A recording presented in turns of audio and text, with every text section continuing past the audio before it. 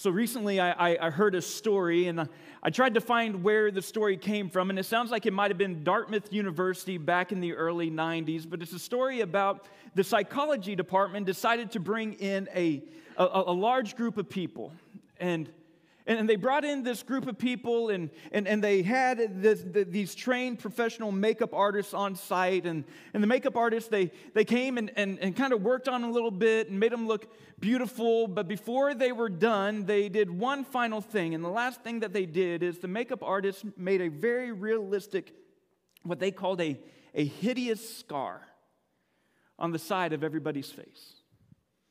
And then they allowed the participants in the study to kind of just mingle together, to spend some time together, to see how each other was looking and different things. But after a bit more time had passed, and after maybe they'd become a little bit more comfortable with what was on their face, they one by one brought them back into the makeup artist before they sent them out into the real world. And the makeup artist just said, hey, I just want to touch things up just to make sure that everything is good. They were told that the study was going to see what was being had to see how people would respond to beautiful people who had a blemish. And so one by one, the makeup artist brought them in, and they began to work on them, and they began to, touch them up to make them look exactly how they wanted them to look. But the very last thing that the makeup artist did before they sent them out into the real world is they removed the scar from their face without the participants knowing. And so they left that room and they went out into the real world thinking that they still had this, what again they called a hideous scar on the side of their face. And it's amazing. They spend a couple of hours out and about, and then they came in, and the people who were doing the study, they just simply asked them the question, how did people respond to you? And this is what they said. They said that people were more rude to me than I've ever seen before. They said that they perceived that they received more judgmental looks than what they had ever received before.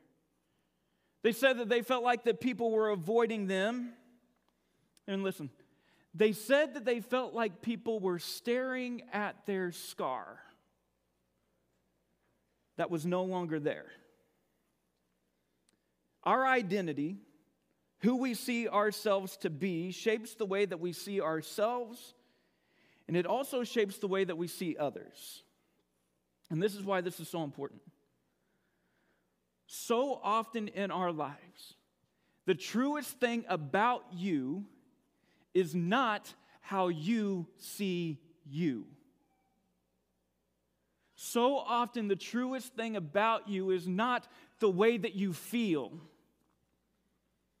So often the truest thing about you is not how smart you perceive yourself to be, or how smart you think others perceive you to be. So often the truest thing about you is not whether you have 6 or 7 zeros in your bank account or whether you just have one. So often the truest thing about you is not the sexual desires that you feel need to be met in your own life. So often the truest thing about you is not how people see you. The truest thing about you is this. The truest thing about you is who God says you are. And in the introduction of this letter to the Romans, Paul is communicating to this group of Roman Christians exactly how they should see themselves. If you remember last week, we kicked off this series, and if you missed it, and this is your first week here, I hope that you can enjoy the book of Romans, because we're going to be in it about 37 weeks this year.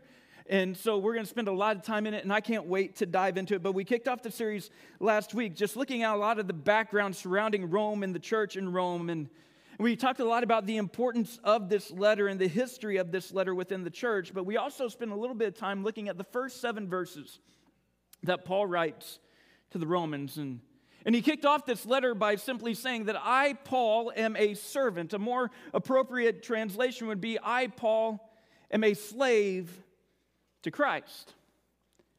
In a culture that elevates prestige and honor, Paul went the complete opposite direction. The reason he did this, his point was, I'm not writing you because of what I have accomplished, but I'm writing you because of what Jesus has done for me. In those first 7 verses, the Apostle Paul, he goes on and he kind of talks about the idea of faith and obedience, and the way that faith and obedience must go together. We put it like this: faith, if genuine, always has obedience as its outcome. Obedience, if it is to please God, must always be accompanied by faith. And you can look through all Paul's writings, 13, 14 letters in the New Testament, and you will find this same idea of faith and obedience, faith and obedience, faith and obedience brought up again and again and again. But last week, we left off with Paul speaking to the identity of this group of Roman believers. And so we're going to look real quick at that last verse that we looked at last week. Romans chapter 1, beginning in verse 7, it says this: "To all in Rome who are loved by God and called to be his holy people, grace and peace to you from God our Father and from the Lord Jesus Christ." And again, I want to remind you, this group, this church that Paul is writing to, they have experienced such a whirlwind the past handful of years. The Jews in 49 AD, as this is being written in around 56 or 57 AD, the Jews in 49 AD, at the command of Emperor Claudius, were all forced to leave Rome. And now they've all begun to make their way back in, that Claudius was out of control or no longer in control. But whenever they come back to a much different church and a much different culture. The Jews had always been the leaders in the church, but as soon as they left, the Gentiles had to step up and accept those leadership positions. And having enough pass by to where possibly, some of the things that were part of the Jewish culture, maybe they weren't quite emphasized as much as they were previously, but now the Jews are coming back in and they're all trying to figure out how they can work together. How can they get along together? And all the while they're having this internal conflict, there's also this external conflict that's taking place, because the Roman Christians were literally some of the biggest outcasts in Rome. Rome was a very polytheistic culture, and the Christians in that time, the followers of the way, the Jesus followers, those who were the very first believers after the resurrection of Jesus, they were actually known as atheists in Rome, because of how few gods they believed in. But so you have this group of believers who are saying, no, we don't believe in all these other gods. We believe that there is one God, one true God, who made a way for all humanity back to himself through the sacrifice of his son, Jesus. And so Paul tells them, this is who you are. I am writing to you who are loved by God. Do you understand the magnitude, the difference that it could make in our lives if we truly would grasp the fact that the creator of the universe is madly in love with us? And so Paul, he says, you are loved by God. Yes, you are loved by God, but not only are you loved by God, but you also are called by God. And one of the things that I appreciate so much about this section of Scripture and Paul's writing to the Romans is that you can see Paul's pastor's heart just start shining through. He continues to say, grace and peace to you from God our Father and from the Lord Jesus Christ. And I'm sure that there are many prayers that just all across the globe that pastors will pray for the churches that they love and they serve. And I would imagine that one of the prayers that is always on the lips of pastors is for the people that they love to experience grace, to experience peace.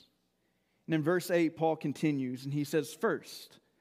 And I just want you to know, in case you're trying to read ahead, you can see Paul say first, but you will never find a second or a third. So I don't know if Paul just got distracted, if he kind of got caught up in what he was saying, or if this is just no. I want you to understand, this is of first importance here. There's no need for a second or a third. This is the first thing. He says, first, I thank my God through Jesus Christ for all of you, because your faith is being reported all over the world. What a beautiful thing. I had the opportunity to meet with a group of pastors this past week from kind of, just the Metro East and Southern Illinois. And it's so fun because they hear about things that are happening at LeClaire. And it's just a cool thing to know that the faith, that maybe our faith is making its way beyond just this building and these doors. But what a beautiful reputation to have. Your faith has been, it is known all over the known world. I imagine that Paul wasn't shy about his desire to go to Rome. He constantly, he tells the Roman Christians that he's always wanted to make his way there. So I wouldn't be surprised as he's on his other missionary journeys if he's kind of telling these people, yeah, this is my plan, this is where I'm going, God willing. And eventually I want to make my way to Rome. And every time he brings up Rome, they bring up the faith. Those who know some of the people there, they bring up the faith of the Christians there. Verse 9 says, God, whom I serve in my spirit in preaching the gospel of his Son. There's that gospel word again, is my witness. How I constantly remember you. So I know that we're not supposed to swear. I know that we're supposed to just let our yes be yes and our no be no. But Paul says in this situation, I want to make it extra clear to you. Like I really am constantly praying for you. And I tell you this by the preaching of the gospel. That is my witness. The God of the gospel is my witness, and how I remember you in my prayers at all times. And I pray that now, at last, by God's will, the way may be open for me to come to you. Again, Paul has desperately wanted to make it to Rome, but he just hasn't been able to make it there quite yet. So he continues, I long to see you, that I may impart to you some of the spiritual gifts to make you strong. That is, that you and I may be mutually encouraged. I don't know if there's a better phrase that should describe the church of Jesus Christ than the phrase mutually encouraged by each other's faith. I do not want you to be unaware, brothers and sisters, that I planned many times to come to you, but have been prevented to do so until now, in order that I might have a harvest among you, just as I have had among other Gentiles. And like I said, Paul's pastor's heart, it is shining in this text. And there are really three areas that I want to highlight with us this morning. I want to encourage us this morning as Paul is writing in the context of relationship. I want us to look at what it is that Paul is doing for these Christians in Rome. And I want us to try and figure out how can we apply these same things to our relationships with one another. How can we apply these same ideas to our relationships with our family? How can we apply these same ideas to maybe those that we know that we should love, but we really struggle to love? Like how do we apply this? And the first area that I want to highlight is prayer. Is prayer. Paul's prayers were full of thanksgiving. They were full of gratitude. They were full of encouragement. But not only were they full of these things, Paul's prayers were always also consistent. His prayers were constant. Paul believed, as I know many of you believe, that prayer changes things. That prayer can change relationships. And so, if I may, I would like to challenge you with something this morning. I want you to think about 3, maybe 5, maybe 10 people in your life. Maybe you know them, maybe you don't know them. Maybe it's a group of people. Maybe it's a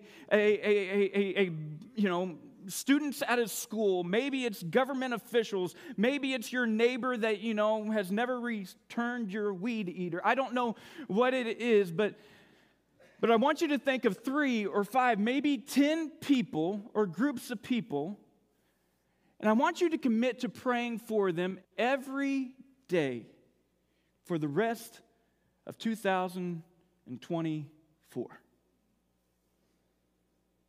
Because here's what I believe. I believe prayer changes things. And I believe that your prayers for them will not only impact them, but it will also impact you. If you are bold enough to pray for somebody that you know you should love, but you struggle to love, maybe you're related to them, maybe you gave birth to them,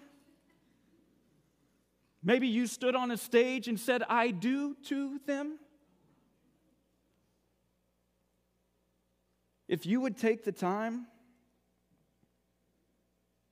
to pray for them, your prayers will impact you and them. The way that you see them will begin to change. Your patience with them will begin to change.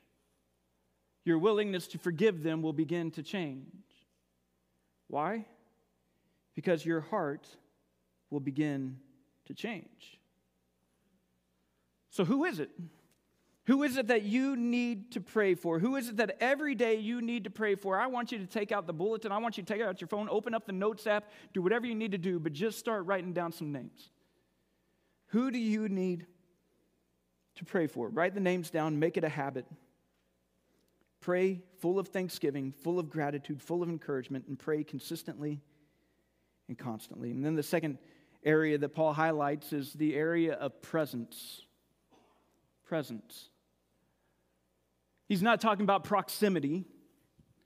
He's not saying, I want to go to Rome and be around the Roman Christians so that way I can say I've been to Rome and I've been around the Roman Christians. That's not his goal here. He doesn't simply want to be near people. He wants to truly be with people. Kyle Eidelman, he's a pastor of Southeast Christian Church, and he tells probably one of the most relatable stories that I have ever heard. He said that one night several years ago, whenever his daughters were a little bit younger, they had a family game night, and they decided to basically play charades. I don't know what it is that they called it, but he said more or less it was just charades and a little bit of a homemade game of charades. And so one of his middle daughter, she went and she drew something out of the hat that she was supposed to act out.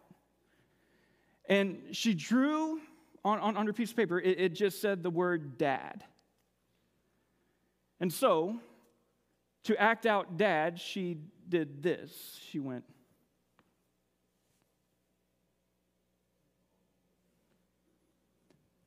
and everybody in the family said, Dad! And everybody laughed and thought it was so funny. And Kyle called a timeout because he needed to get away.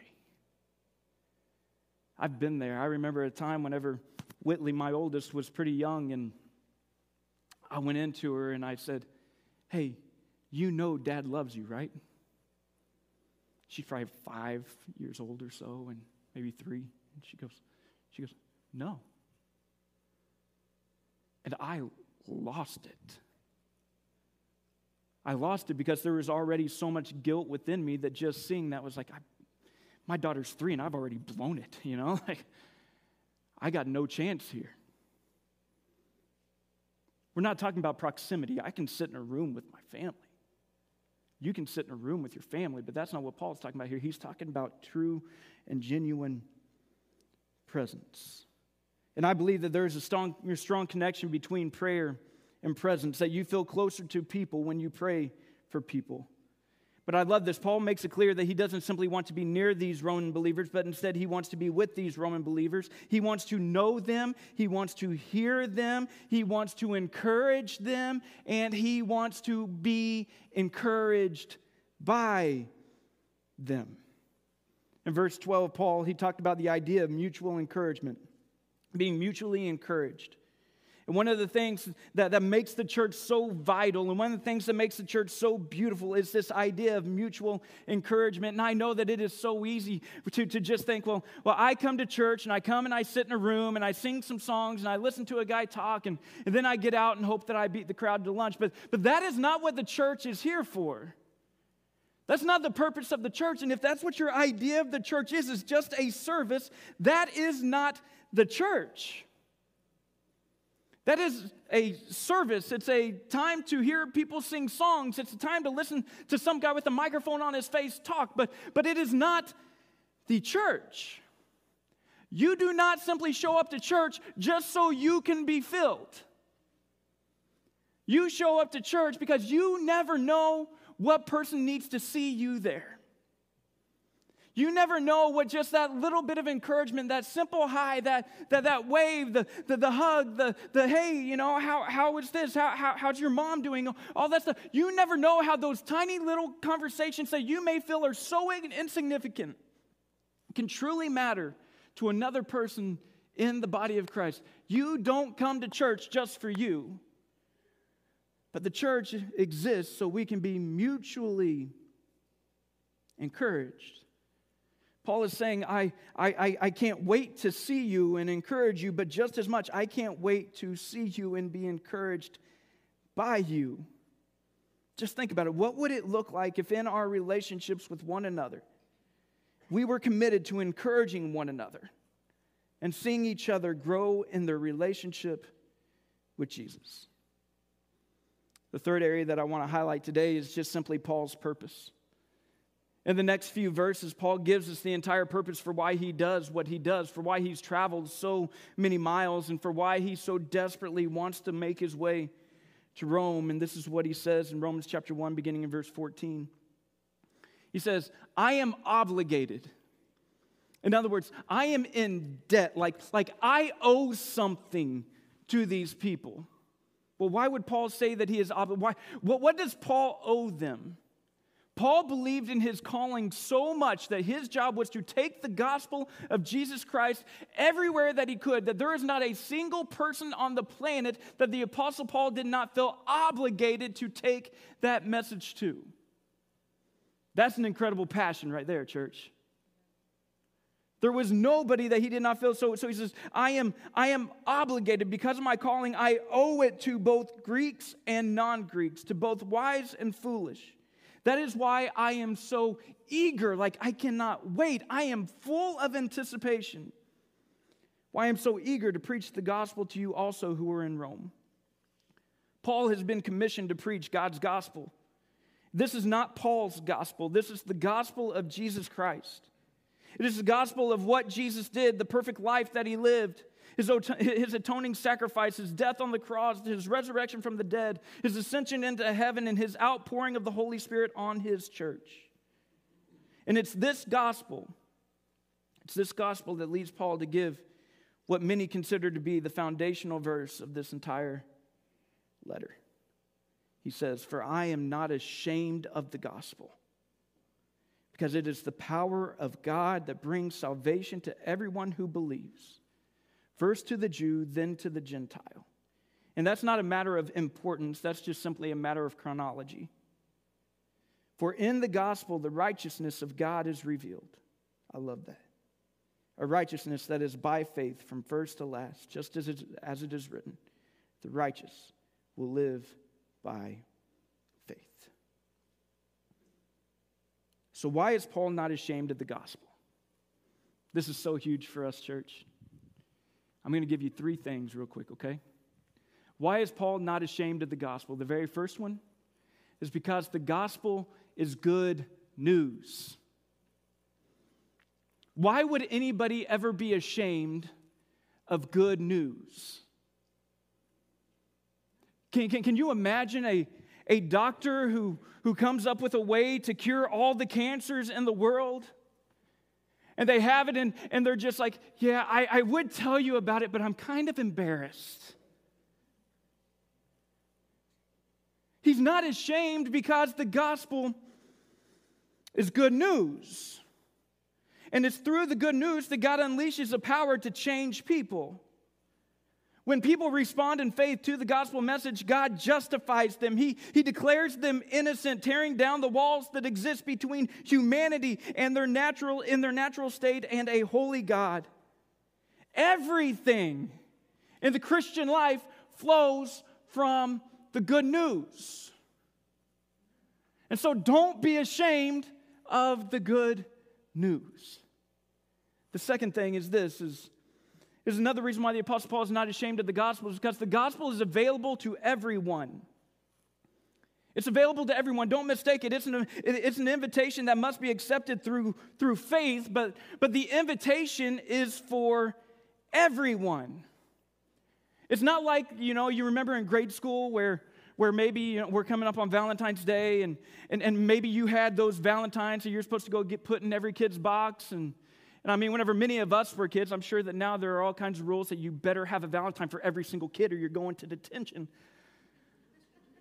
But whenever we were kids, it was like, is there somebody that you have eyes for? Somebody you think looks really nice, Well, I'm going to go ahead and put a little extra special Valentine in their box, And And maybe, it's a party that you get invited to, but your friends didn't get invited to the party. And so it's like, I don't want to talk about this party. It's not that I'm not excited about the party, but I don't want to talk about it because I feel bad for my friend who wasn't invited. That's not the case with the gospel of Jesus Christ. Every single person has been invited to accept the invitation of the gospel of Jesus Christ. There's no reason to hold it back. The person that you think of that, man, God would never be able to save them. Jesus died for them just as much as he died for you. Paul says the good news is available to everyone. Paul's evangelism strategy seems to have two great motivations. He has this simple sense of obligation derived from what God has done for him and commissioned him to do for others. Then he also has a desire that God will be glorified by as many people as possible. This is what Jesus says in John chapter 3. For God so loved the world. Not like, so God so loved the Eastern Hemisphere. For God so loved the Western Hemisphere. For God so loved those who live north of the equator. For God so loved those who live south. No. For God so loved the world that he gave his one and only Son, that whoever believes in him shall not perish but have everlasting life. The gospel, the work of Jesus, is God's plan to bring salvation to a lost and a broken and a dying world. The third reason why the Apostle Paul is not ashamed of the gospel is because the gospel is the power of God. The gospel is not a conduit to the power of God. It's not that the gospel leads to the power of God. It's not that the gospel is a form of the power of God. The gospel is the power of God. And this is such a key to us grasping our identity as Jesus followers, that God's righteousness becomes our righteousness. So many of us spend our lives feeling as though we don't measure up. At kids, we have a brother or a sister who's just a little bit smarter than us, who's just a little bit better at sports than us. It always seems like you had that older assembly that they just they raised the bar so high, and you just were never able to quite measure up. We have that at work, to where we work our tails off and we feel like that we're working just as hard, if not harder, than everybody else. But whenever it comes time to a promotion, somebody else always seems to get recognized before we do. We have it in our marriage to where it's like, it doesn't matter what I do, I just never feel like I'm good enough. I don't feel like that I'm doing enough. There's nothing that I can do to make you happy. We have it even in silly things like our yards. You have that person down the street that has all the checkers and stuff like that in their grass. And it's like, how in the world do you even do that? I don't understand. Last week, we briefly talked about this 16th century monk by the name of Martin Luther. And this was a man who just could not grasp how he could measure up to the standard of a holy God. And so Luther, he looked everywhere in his life, in the confines of his monastery. He tried to figure out any way that he could to satisfy the demands of God's law. Yet in everything that he tried, he continued to come up without any peace. He was an expert in God's law, and yet every day he lived in terror as he looked in the mirror of the law and he put it up against his own life and then seeing God's righteousness. But eventually Luther would say that he would see the doors of salvation swing open and he would walk through. It is for this reason that Luther would one day boldly stand against kings and church officials. It's for this reason that Luther would refuse to compromise, because once he had tasted the gospel of Jesus Christ and once he had been delivered from the pains of torment from the law, there was no way he was going to let anybody take it from him. He was not ashamed of the gospel, for it is the power of God. Christians so often struggle to think of themselves as worthy to be in a relationship with God. And if that's where you are today, you must understand this truth. We, in and of ourselves, will never be able to make ourselves worthy. Not the best one of us. Our sin is far too deep and far too dark. But this is why the gospel is precisely good news. Because it announces that God, through Jesus, made a way and accepts us anyway. All that we have to do is to receive his invitation in faith. It's this justification that reminds us that our standing with God is by grace, and through it, the righteousness of God becomes ours. It's the power of God put on full display for the world to see. So I want to do something today as we close out this message. And I'm not the kind of preacher who just oftentimes wants to make you uncomfortable. I feel like that's the Holy Spirit's job. But I'm willing to make you guys a little uncomfortable today. Because I want us to practice not being ashamed of the gospel. Your story is your greatest opportunity to not be ashamed of the gospel in your life. Your story is your greatest opportunity to point people to Jesus and to shine on the glory of God. I know that this could be uncomfortable, but if we are going to be unashamed out in the world, well, then we should surely be willing to be unashamed in here. We know that all have sinned and fallen short of the glory of God. And we also know that while the wages of sin is death, that the gift of God is eternal life. And we know through the work of Christ that His righteousness becomes ours. And so here's what I want to do. I'm going to read off a series of possibilities. And if any of these possibilities are true of you,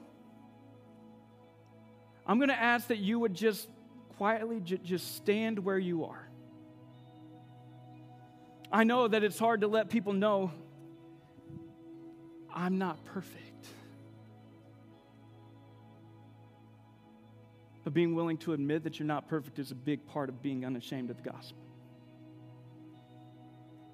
And so, if you end up standing, maybe I say something else that you're like, yeah, that's me too. Would you be willing to then raise a hand?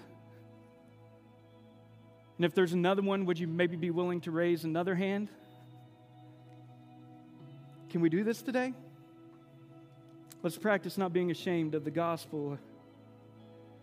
If at some point in your life you have been saved from addiction, any kind of addiction, something had a strong hold on you that no longer has a strong hold on you, would you go ahead and stand?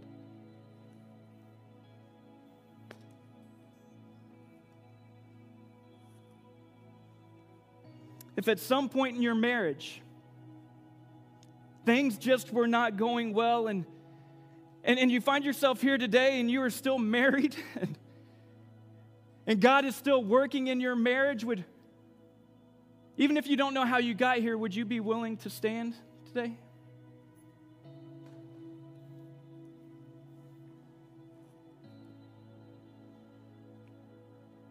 Maybe today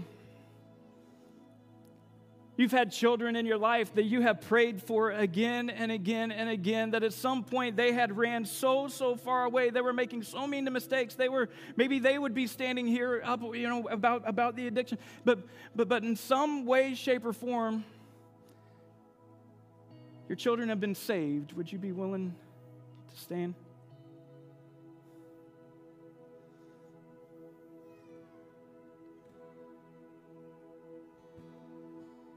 Maybe you have faced something just incredibly difficult in your life, of sickness, of family sickness. Something that it's just like, I can't handle this. Like, I don't know what to do, but yet through it all, you're still standing. Would you be willing to stand or raise a hand?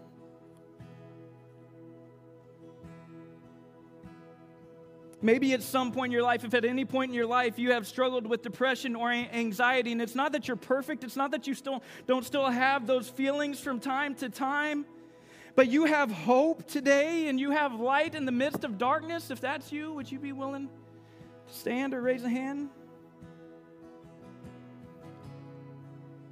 If you've been saved from a lack of meaning, like you're chasing after things that are only trivial in this world, things that will not last, things that will rust and fade away. But you've been saved by that, and you've been given a new purpose and a new calling. Through the gospel of Jesus Christ, would you please stand? If you've been saved from the weight of religion, this idea that it's up to you to measure up to the glorious standard of God,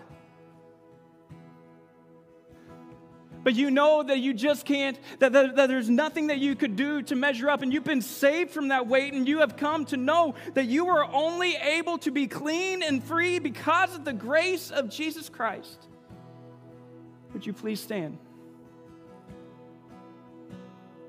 If you have been saved from guilt and shame and anger and unforgiveness, if you have been saved from your past, if you have been freed from the chains that we so often carry among ourselves, would you please stand or raise a hand?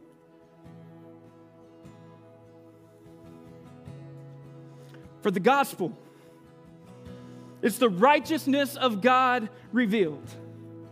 Church, right now, look around and see the righteousness of God revealed. We will not be ashamed of the gospel, because it is the power of God that brings salvation to everyone. Our Father in heaven, I thank you for today, and I thank you for the way that you work in our lives. And God, I just pray that you will help us to take this boldness that we have in this moment and to carry it with us out into the world, that we will live lives not ashamed of your gospel, because it is good news, because it is available to everyone, because it is the power of God. And I thank you for the way that you have worked in our lives and for the way that you will continue to work in our lives. Jesus, open our eyes to the things that you have done. Move in us and use us. We love you. It's in your name we pray. Amen. Right now, we're going to move into our time of invitation. If you missed